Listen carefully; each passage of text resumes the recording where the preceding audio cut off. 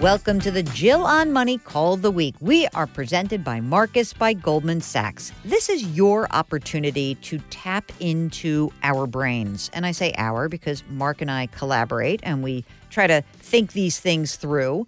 If you've got a financial question, all you have to do is send an email. Ask Jill at jillonmoney.com. Ask Jill at jillonmoney.com.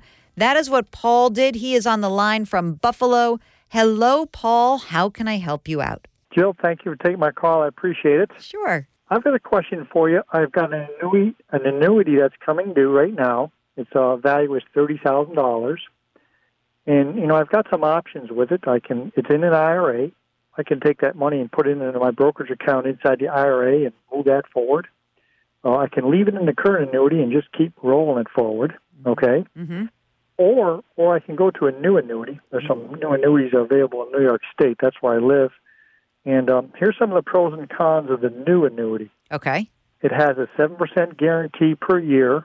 If the market doesn't perform more than 7%, I get 7%, so that's good. Mm-hmm. It has a 12-year doubler guarantee. The drawback is it has a 10-year surrender fee, so I got to get back into that deal, and that's the way it works when you sign a new annuity. Yep.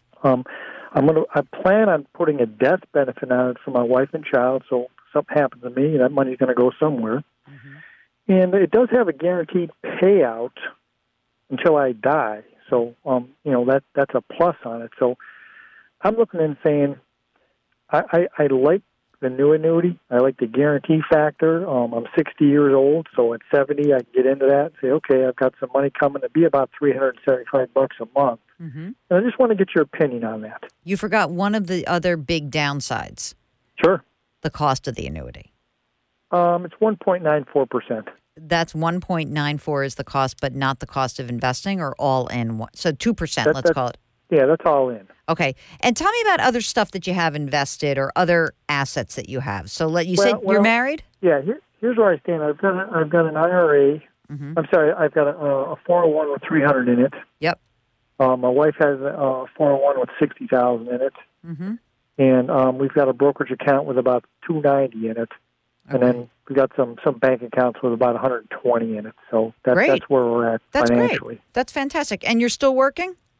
Yes. Okay. I'm still working, and I don't want to retire. Mm-hmm. I still want to work. So that factors in there too. I look and say, if I needed the money, I would take it, but I still want to work. Good, very good.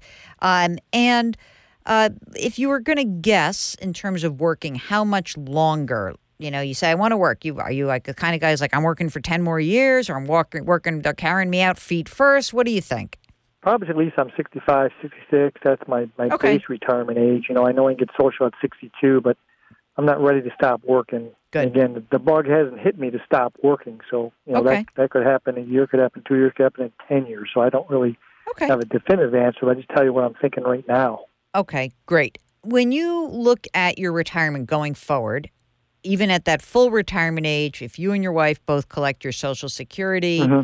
will you need to tap into any of this money, this savings, to support yourselves? Will either of you have a pension in addition to Social Security? What does it look like? Roll the clock forward. Tell me you're retired. You're 67. What does the cash flow look like then? Well, my plan there is obviously I would sign up for Social Security. At 65, I'd get about $2,100 a month. For 66, I take my 401k and start drawing off that, maybe $1,500 a month. So I don't need the money right now, mm-hmm. and I don't see myself needing it in the next 5 or 6 years. Right. So it really becomes a case of do I put it in a secure investment like this annuity, knowing I've got some downfalls on that. It's more expensive, and I've got a 10-year surrender deal. Yep.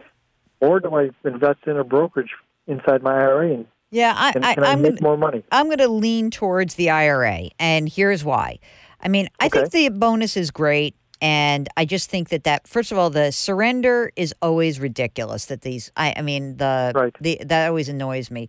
But the cost, I don't know where you're investing right now in that brokerage account, but if you're in a low-cost investment environment, whether it's Vanguard or Schwab or T. Rowe Price or Fidelity or TD Ameritrade, if you're in a low-cost environment, your cost of investing is essentially zero-ish. It's 0 to, let's say, 0.1% versus 2%. So in my mind, I feel like the annuity, it's okay. It's going to cost money, but I'd rather have access to my money. I'd rather have control over my money, and I'd rather keep the costs down. So I would generally roll that annuity because it is an IRA. Just roll it into your existing IRA account. I'd keep cranking away while I work. This way you're investing it in your IRA. You got to let it keep going. Invest. You're going to keep putting money into your 401k. Your wife's going to keep putting money into her 401k.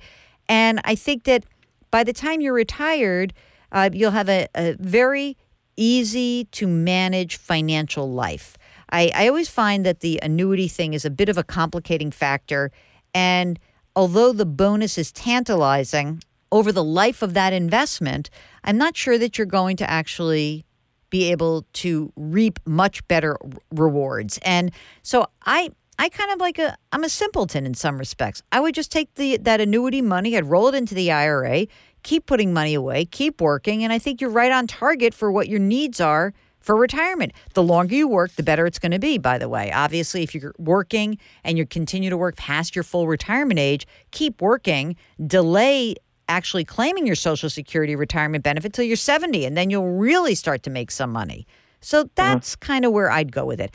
On the other hand, I will say, if you do this annuity thing and it is only $30,000, I don't think the world's going to come to an end. I just would really be careful that nobody, that agent who wants you to do this does not get that 401k money. Don't put anything more into an annuity contract. And maybe you just want to say, hey, I'll see which one does better over time. But I personally think you're better off rolling it into the IRA. All right. Well, Jill, I appreciate it. Thank you so much for taking my call today. You take care. Good luck to you.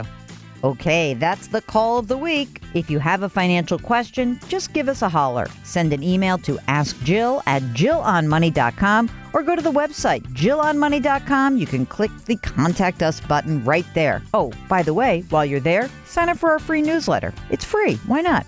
We drop new episodes of Jill on Money every Tuesday and Thursday, and you can download the show anywhere that you get your podcasts. Apple, Google Play, radio.com, Stitcher, wherever. Our music is composed by Joel Goodman. Mark Talercio is our executive producer.